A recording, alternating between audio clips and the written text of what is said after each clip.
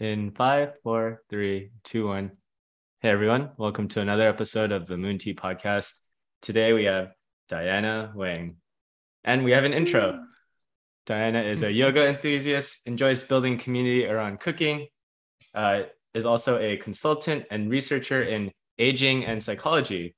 She is Chinese American and moved to New York City a year ago after being in LA for about 8 years. I guess technically somewhere in Brooklyn, right? Mm-hmm. Yeah. Also, we should call her Dr. Diana because she has a PhD. So I prefer Princess Diana, actually. That's my go-to line. Dr. Princess, Her Highness Diana Wang. Kidding. Hi, everyone. So happy to be here. Thanks for having me. Okay, that's a better angle. Thanks for coming on. Yeah. And how did you end up here? Like here, right in this moment? Yeah. How did this happen? What is the story? So I met another guest on your guys' podcast, Jackie Tran, who is, from what I gather, one of Hugh's close friends from a while back, maybe high school. And then I met John at a birthday party or something like that of Jackie's. Yeah, just like maybe 2 months ago. We started talking and had some great conversations. And then John was like, by the way, I have a podcast about you guys. So here I am.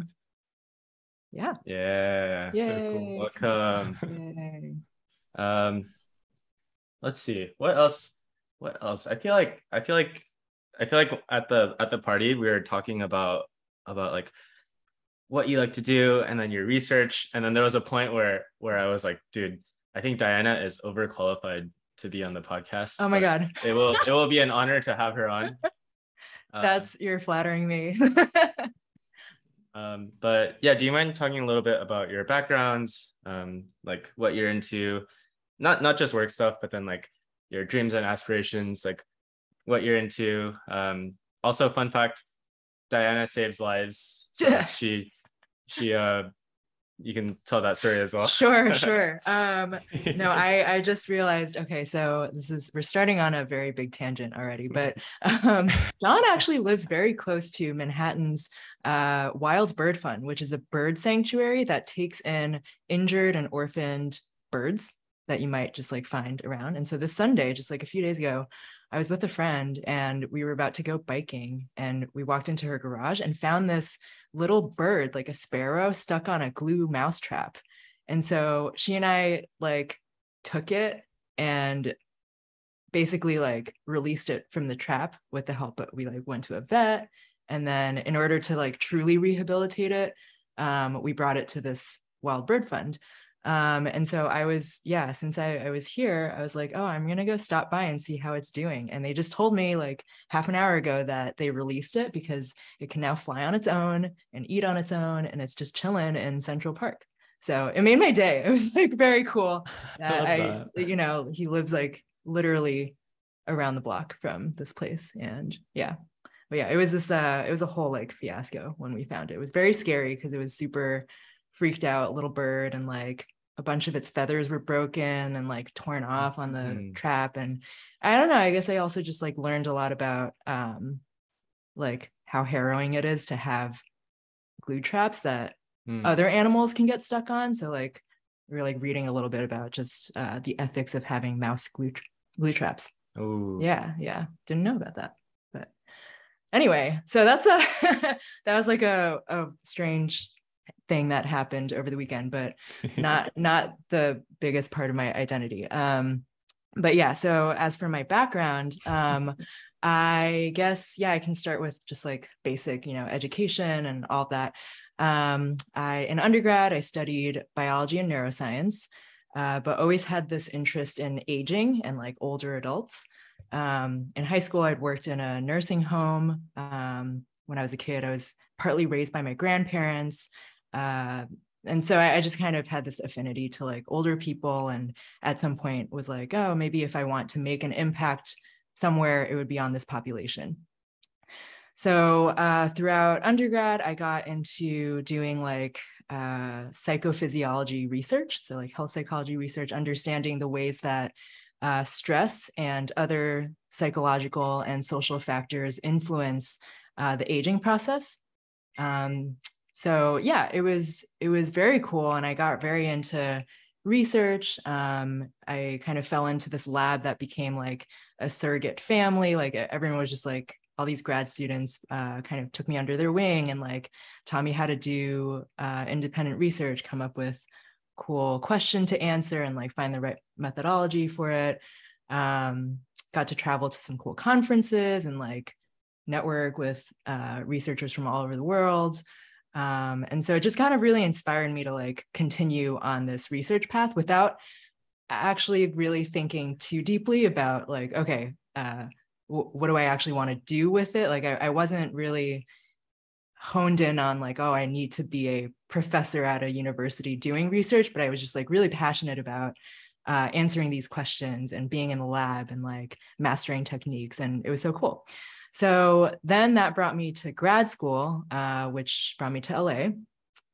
So I ended up doing actually at this like turning point, I was applying to grad schools all over. I was like going for a master's of public health programs. It's focused on aging, as well as PhD programs, and just ended up getting into this one at USC, the Davis School of Gerontology. So seemed like it was a great way for me to get this like breadth of knowledge and training on all different aspects of aging, like policy, demographics, biology, sociology, psychology of aging.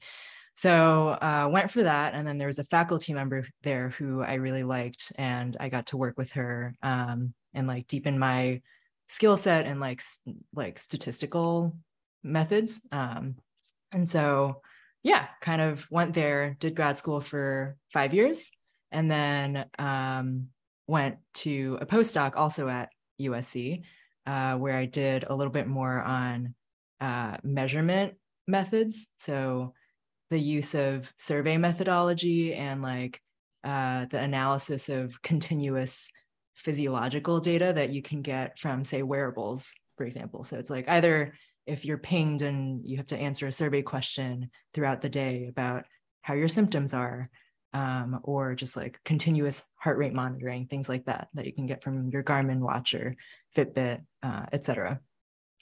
So yeah, that's I'll pause there. That's kind of just my background up until like last year. Now I'm a consultant, so I definitely jumped ship and left academia.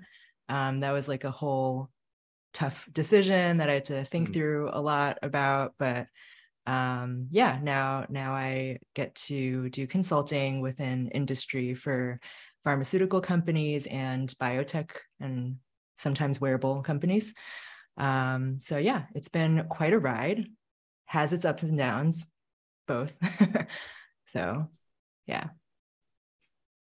You're incredible. Stop. I just, I don't know.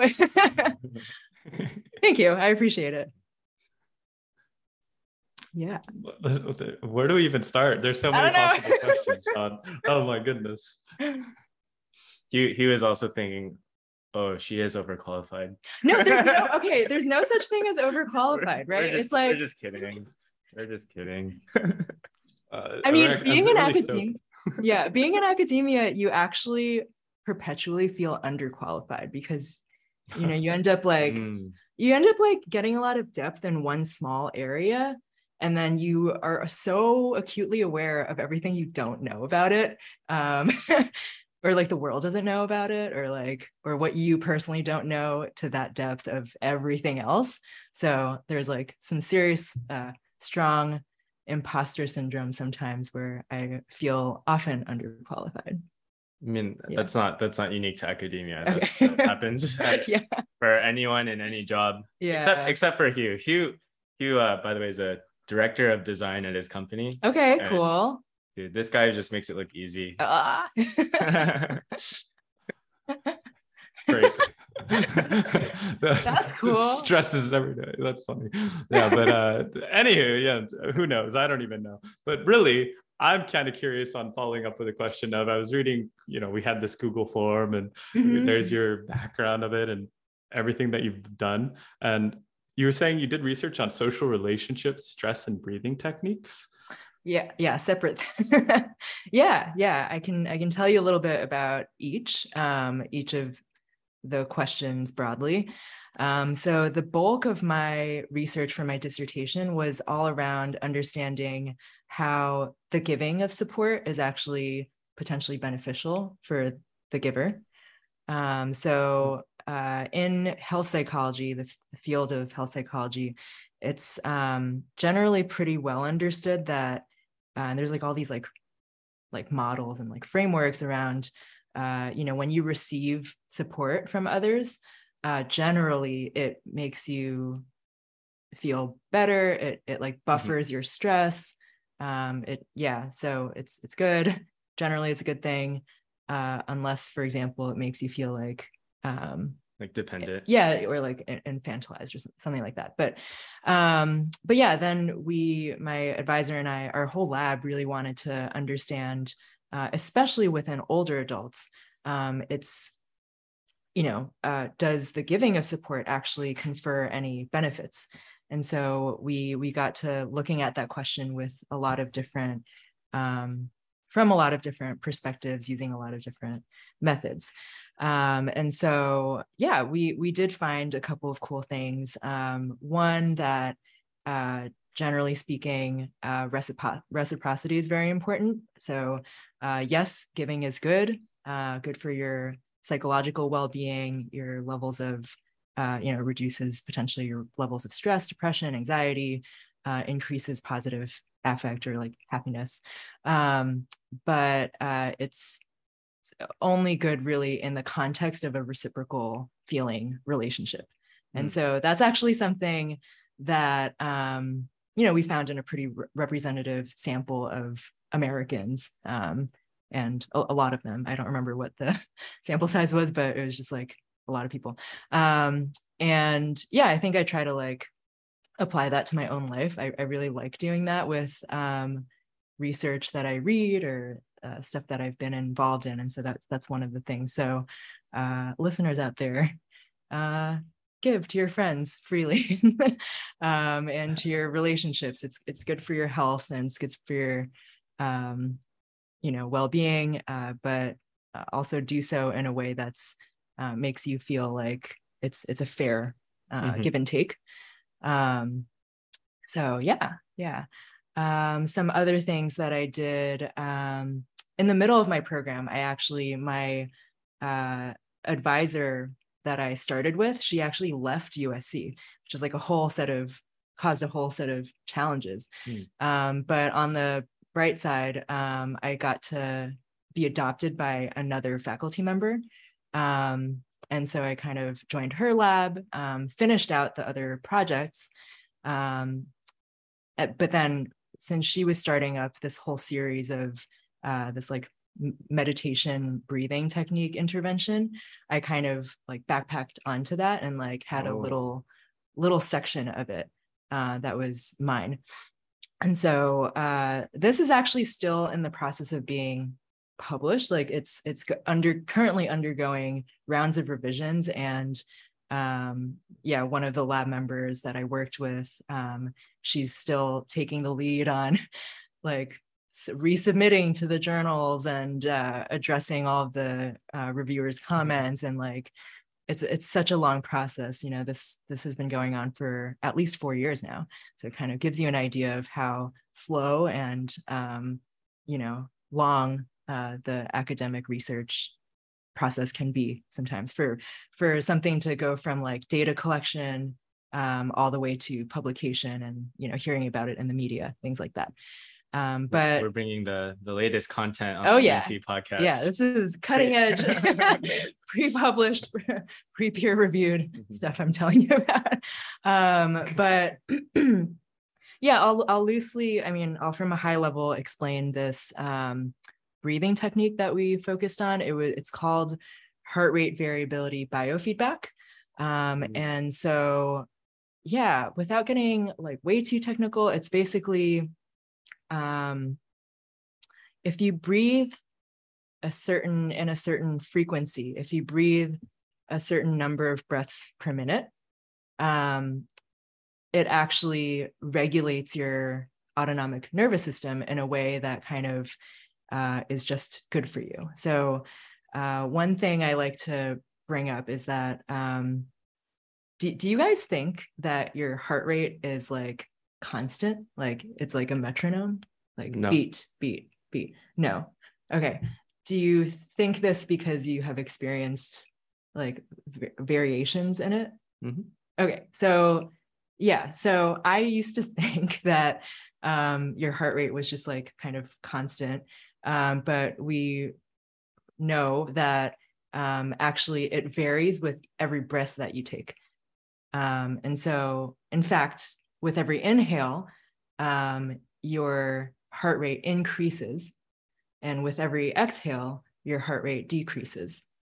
And like there's a reason for that. It's like there's something, you have like the sympathetic nervous system and the parasympathetic nervous system. And these two branches are kind of always like in a dance with each other to regulate your heart rate. And one is the kind of the branch that speeds up your heart rate. One is the one that slows it down, and breathing regulates it. And so, yeah. Have you heard of Wim Hof? Yeah. I've tried it once. Oh, you've only tried it once? Yeah, I just assumed you're like, oh yeah, we're buds. Like we do breath work all the time. Oh my God, that'd be so cool. No, I remember my lab mates and I would like talk about his method, but I think he's definitely tapping into a lot of these like processes. For Wim Hof, I remember only doing it where you like hold your breath and then do a bunch of push-ups or something.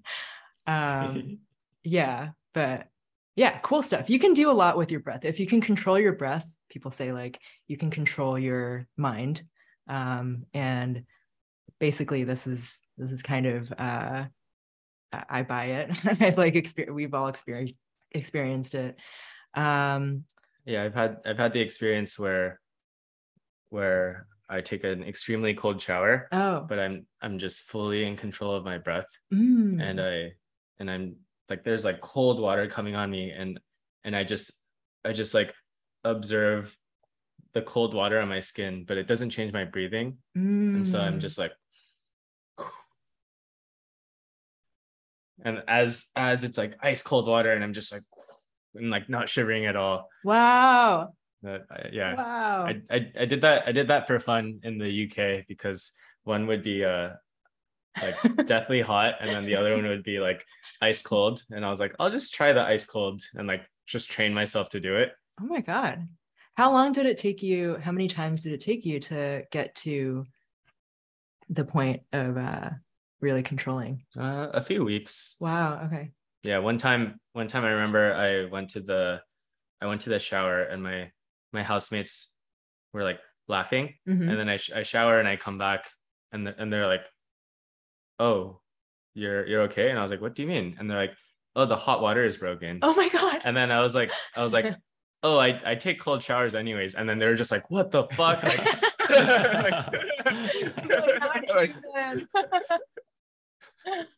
Wow. Do you still do that now? Oh, I wish showers could be cold enough. The worst thing, like my future home will have, you know how the shower nozzle, it just has one thing, and then if you want it hot, you go all the way. But if you want it cold, if you want it really cold, then like there's not that much water that comes out because it's only one. So my future home will have more than one like big nozzle. Like I'll have a hot and cold. Okay. Like, it's the worst thing, and I see it everywhere. So wow. I should try that. Don't they say like, take a cold shower, it like trains you to do things that are uncomfortable, right? Oh, that's this is stuff I heard like after the fact. Okay. I did it for fun. Admirable. Wow. Quick question to John. When you did that, would you just would you step in slowly but surely, or would you just be there and then have it just go? Rip off a Band-Aid. Yeah. So traditionally it's like, you know, you want to like jump in so that you get used to it all at once. Mm-hmm. But that it became too easy to jump in. And so what I would do is I would like if it was like a cold pool, because it was harder, I would like slowly walk into the water. Classic John. Okay, classic. Would expect nothing less. That's too funny. But this is not the John Kim cold shower podcast. I know. I was gonna transition right there. So back to Diana. You're good. No. Great try, Diana. Great try. Happy to. I'm kind of curious. You said it was not peer reviewed yet, and the findings haven't been released, most likely. But is there anything that kind of has been, you know, more or less, what's the conclusion for some of the breathing techniques, or what are some optimized forms of breathing techniques that you all have found to be helpful? Like what's the heart rate, the breathing rate per minute or something?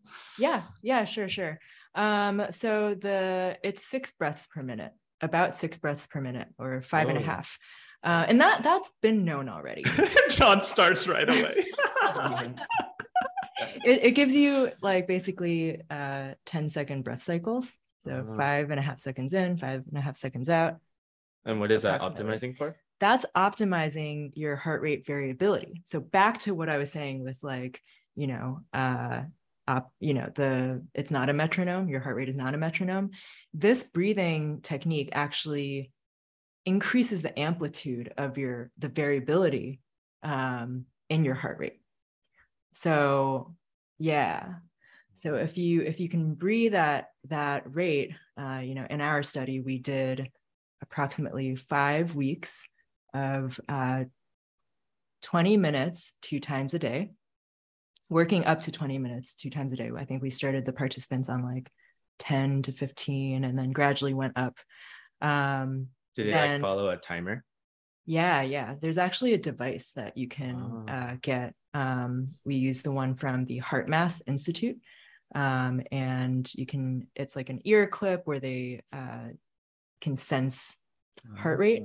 And then you have an app or could be programmed on the computer to show you like your heart rate as you're breathing, and it gives you cues on when to breathe. And so for each individual, it can also, that average, 6 breaths per minute, it can vary a little bit depending on like the volume or height or like gender, things like that.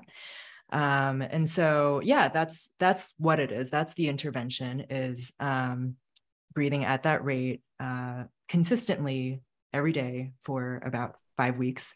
And yeah, the finding is that it does help with emotion regulation. And so when when something comes up and say a stressor you're trying to regulate, you are actually better at like calming yourself down, or like just coming back to your own homeostasis after this kind of training. And I think, so that's at the high level what I can say right now. Yeah.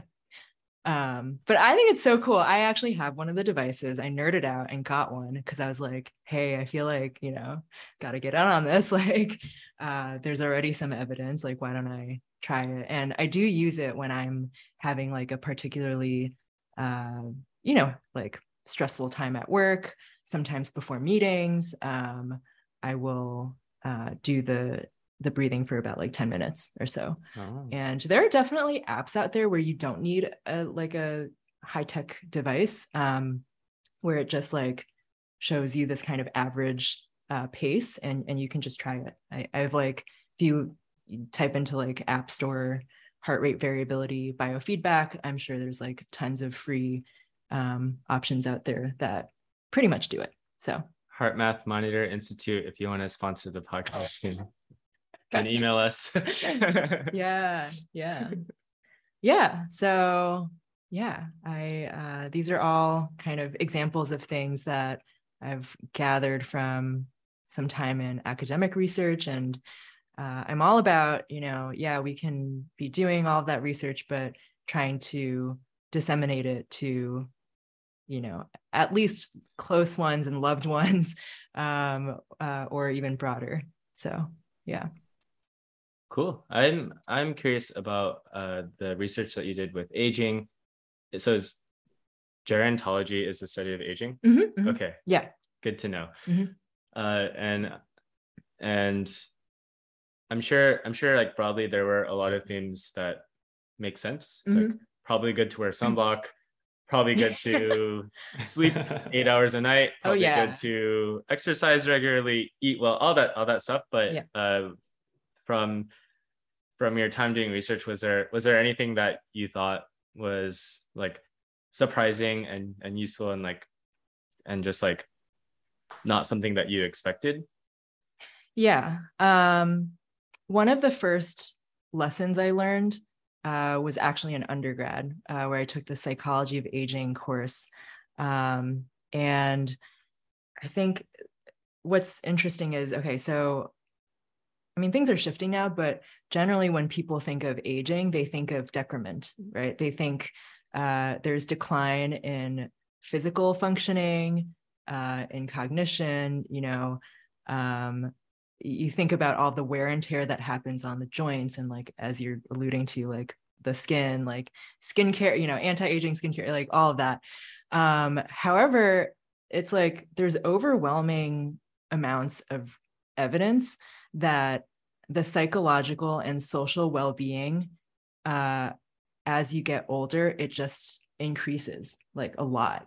And so, yeah, I think that professor who taught the course on psychology of aging wanted us to get that takeaway, whereas like, yeah, of course there's age-related disease, age-related declines, but let's not forget that there are all of these gains that you get from aging and growing older, and they're really powerful and they can be harnessed, So for example, one of the things is that we know is after around age 50, your subjective well-being just increases up until about age 80, and then there's like a slight decrease.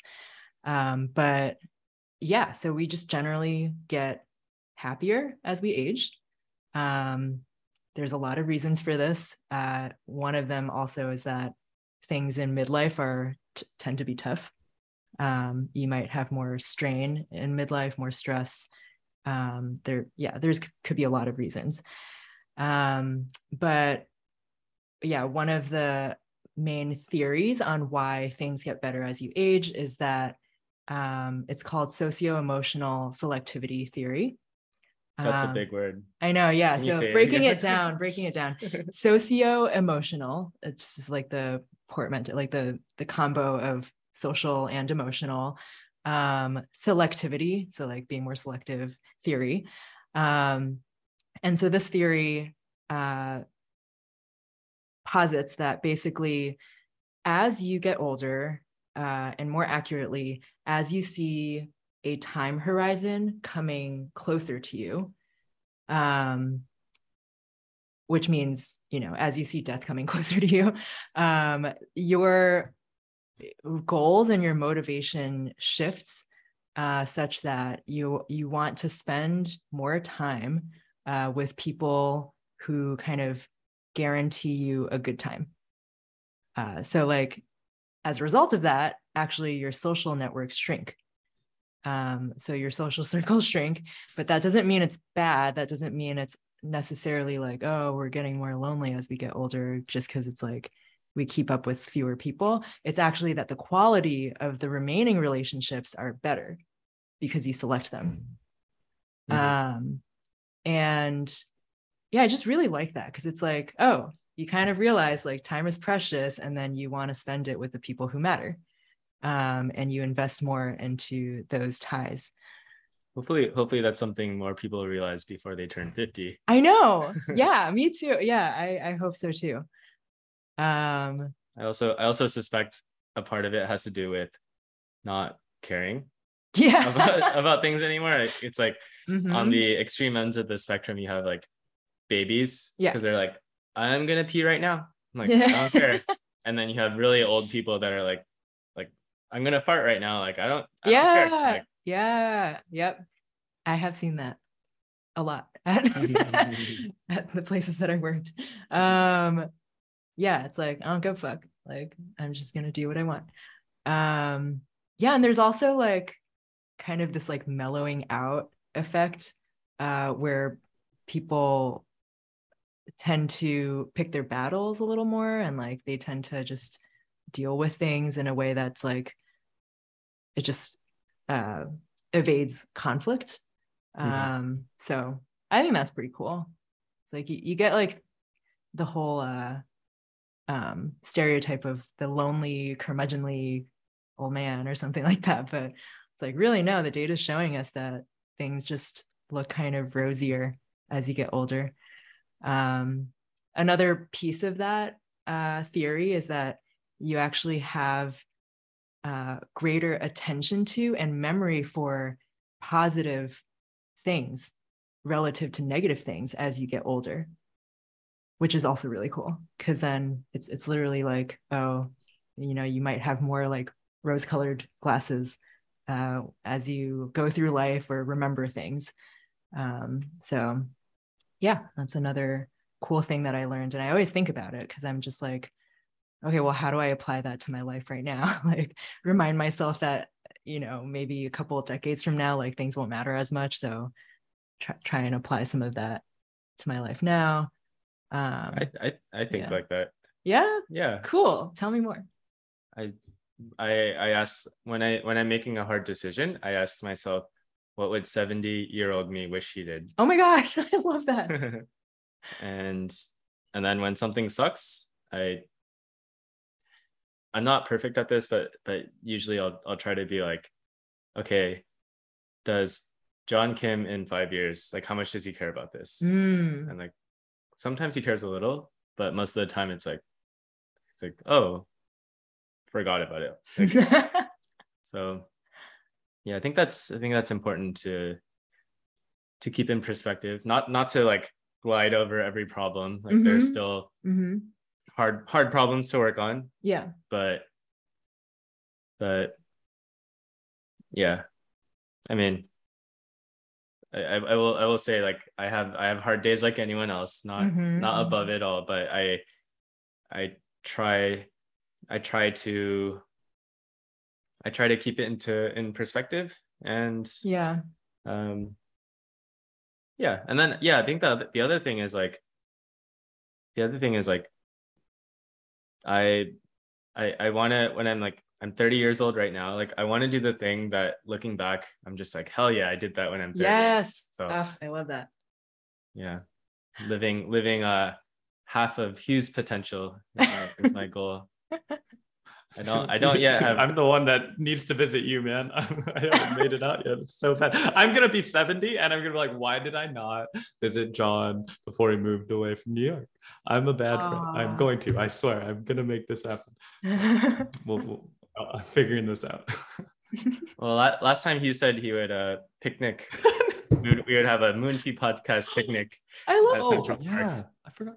Come back. Do it. Let's do it. I love picnics. Yeah, we should totally. Me too. I think that'd be so fun. Yeah, we should totally do a Moon Tea picnic in Central Park. In the next 2 months. Let's make this happen, John. Really. Cool. Sounds good. It's recorded on Diana's podcast, so gotta follow through with it, Hugh. I think this is a very good point. I do have a quick question though on the actual topic though of aging and elderly. And in America, something that I'm kind of curious regarding, I noticed that you're of a Chinese American background, which I also am of. I'm a mixed blood. And so I have a bit of this like cultural conflict sometimes. And as one who's like has kind of like Anglo-Saxon and Eastern cultural dynamics, as well as being born and raised in America, I'm kind of curious of what your perspective is and or what you've found research-wise, possibly statistically wise, regarding how, let's just center it around American culture, regarding how we treat, take care, perceive the family values of how we take care of our elderly and how we treat that situation versus other cultures? Such a great question. Yeah, I think about this a lot also, even though I was born and raised here. I am very close with my grandparents and family in China. And I've gotten to witness, like, by traveling to Shanghai, where my extended family is, and, you know, being here, and during some periods of my life, having the grandparents like in my household, like in a multi-generational household. I've thought about this a lot too. And I guess, man, I see that in the I guess I don't want to make like blanket statements here. So I guess everyone research on your own, but take with a grain of salt what Diane is about to say. Yeah. All 50-year-olds get happier. Yes. Yes. You heard it here first. It only gets better after it gets worse for us. Midlife. Yeah. I think everywhere, like all over the world, there are situations where older adults are isolated, and especially during COVID, you know, like that has been very bad for like mental health and physical health, the isolation for everyone, not just older adults, right? But yeah, I think it is true that in Asian cultures, or in cultures that value family and have it be more of a norm to have multi-generational households, there is more like, there is more integration between the generations, and there's a lot of good that comes from that. I don't know. I think that's all I have to say about it. The thing that I'm wondering, right, is kind of a lot of elderly, probably past 85, maybe, from what I've kind of read, if they don't have is this true, kind of is, there's a higher mortality rate in those that have less social connection and or attachment and or support from family or loved ones and or social cultures. Is that, have you seen that anywhere? Or like, because then that's the question that follows is, right, like the multi-generational household versus sending your elderly and loved ones to older people housing communities. Actually, yes, I'm familiar with this like huge study that was done that a lot of people in social relations fields like to cite, which is, if you look at social relationship quality and quantity, having stronger social ties is a better predictor of lower mortality than even some of the typical like lifestyle risks, such as smoking, air pollution, like other like exercise, things like that. So things that common knowledge, we know, okay, smoking is bad for your health, exercising is good for your health, like those are strong to some extent. And then social relationships, the quality of them like beats all of that, or is equal to or beats the effects of all of those. So that's very valid. But so the takeaway then is it's the quality of the relationship. So in certain cultures, I'm sure there might be that might be like more culturally enforced, but it is up to a family, it is up to the individual to invest in the relationship to make it fulfilling for themselves and fulfilling for the other. And that goes for like older adults as well as across the lifespan.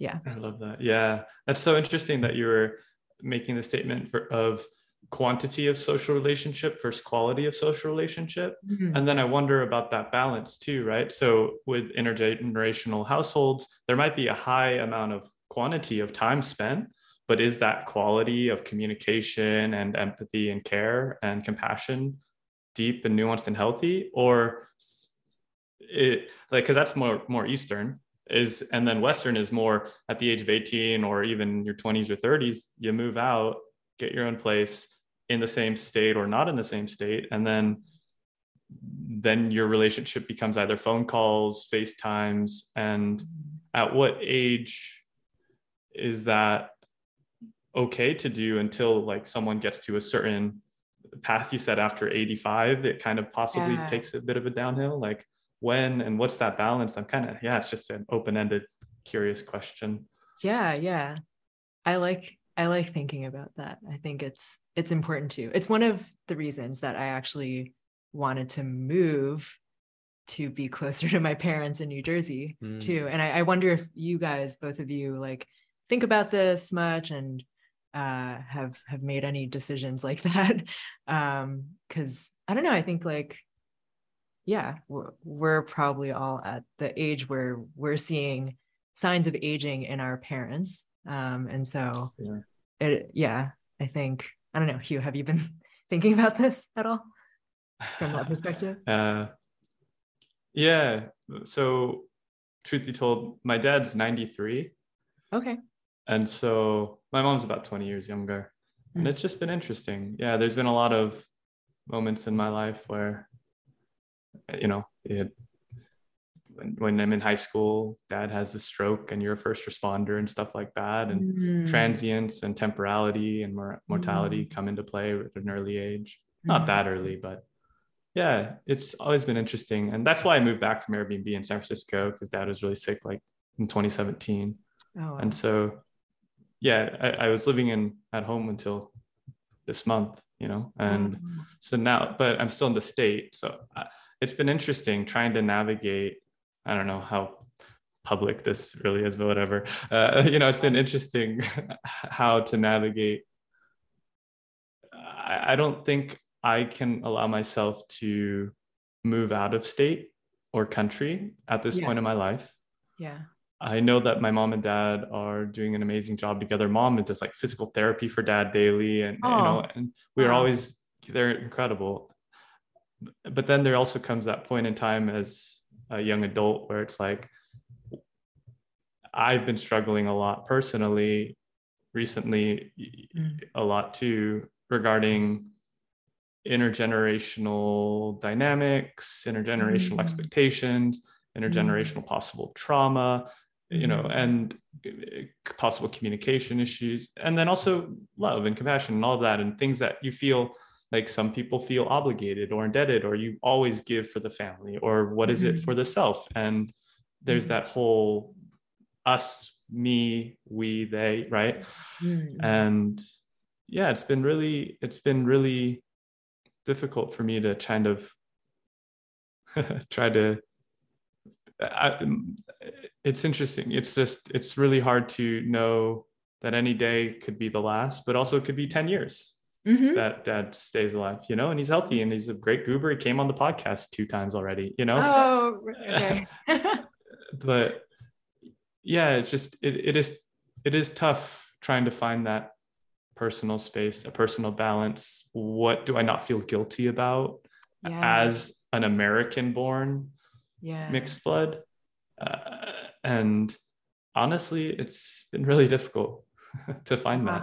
But I'm 20 minutes drive away. So that's what I keep telling myself. And I had him over for dinner 2 nights ago and I made a steak, you know, I grilled some stuff up. So like, it's close. Mom, literally last night I fell asleep on the couch and like, I heard her rapping at the window and I was like, am I being robbed? Oh my God. And then it like happened again because my doorbell broke. I need to fix it. But I was just like, oh, it's mom. Oh, cool. And then she like brought food with dad. They went out to dinner. So I'm like right there, but I also do worry sometimes where it's like, I don't know if I'm going to be there as much, right? Like how does dad, who's got mom, myself, and my sister, and very few other friends, because almost everyone else has passed, right? How do we, and that's something very important to me, is like, since 2017, especially when I moved back, is like, how does one make sure that our elder generation is taken care of? They're not given off to cheap or expensive. There's very different ones of elderly care homes. They care or don't care. And then luckily dad has a mom who, marry young, no, I'm just kidding, but no, don't do that. I'm kidding. But so it's been interesting. All of that. That was a soliloquy. No, thank you so much for sharing that. That's taking it in. I think it's very clear that you have been very intentional and thoughtful about the way that you can relate to and care for both your parents, and just like be there as a strong presence in the midst of all the changes and like aging and ultimately dying process. And I'm sure that's noticed and like appreciated by your family. Yeah. Woo.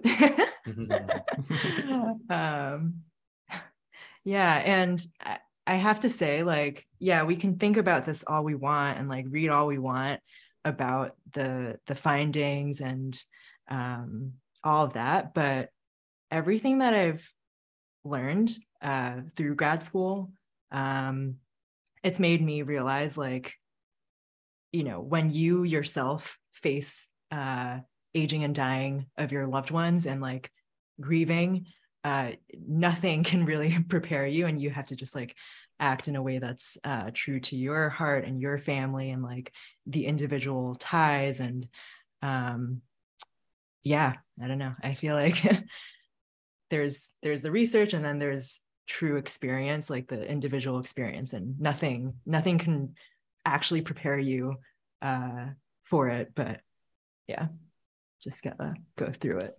Heavy subject, talking about death, like with family and all of that. But we did have a doctor, Ben, the Canadian doctor, and one thing he wanted to, I think he wanted more time to talk about it, but it was like the topic of death. And at what point do you just let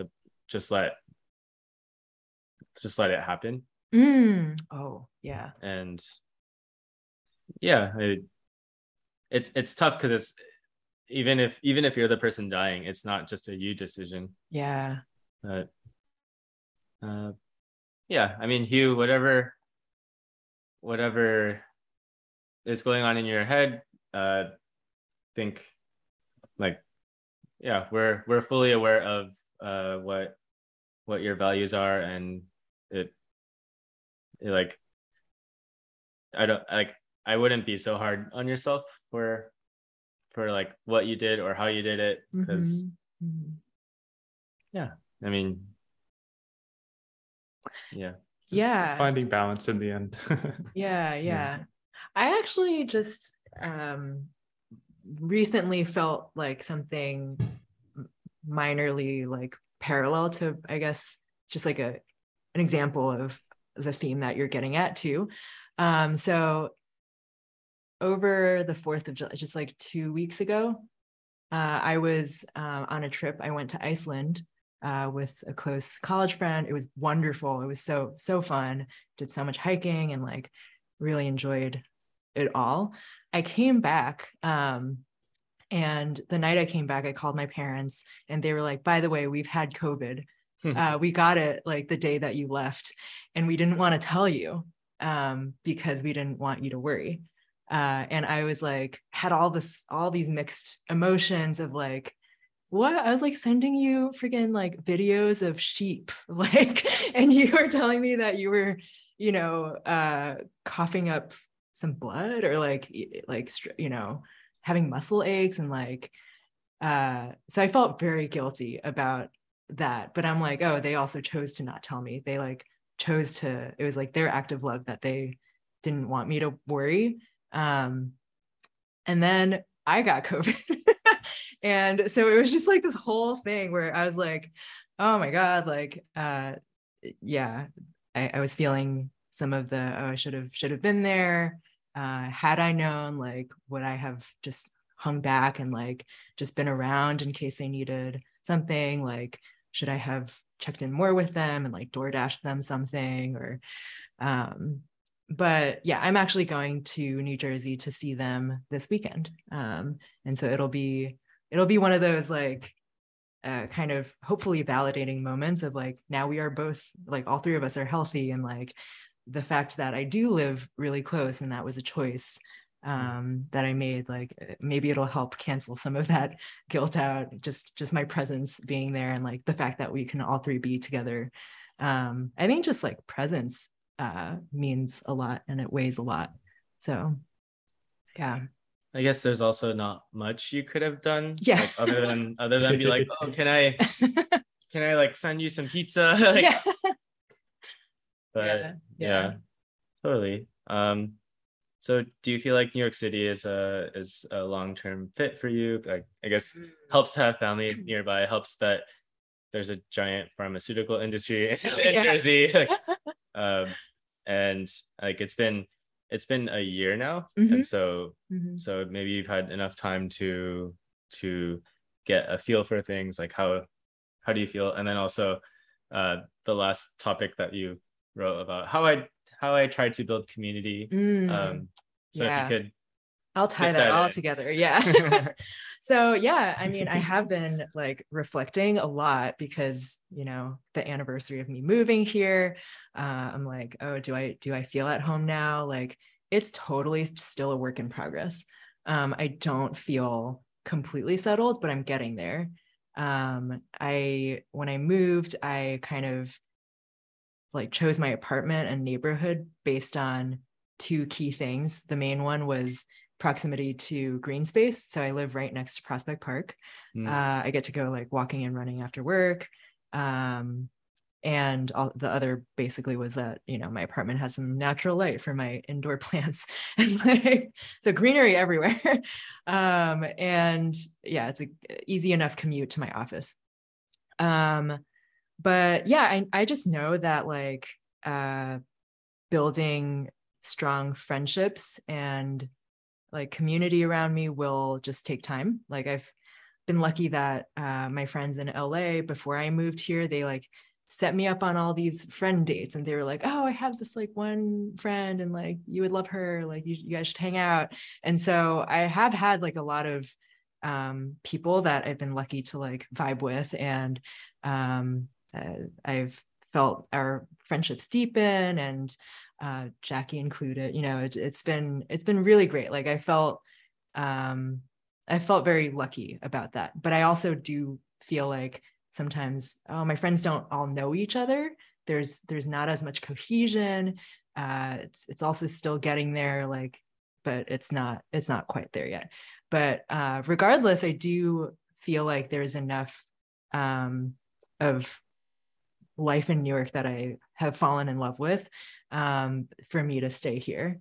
So as far as I can tell, I'm going to be here. Like, I'm not trying to go somewhere else. What are you woohooing about? You're moving away soon, aren't you? I know, right? For you.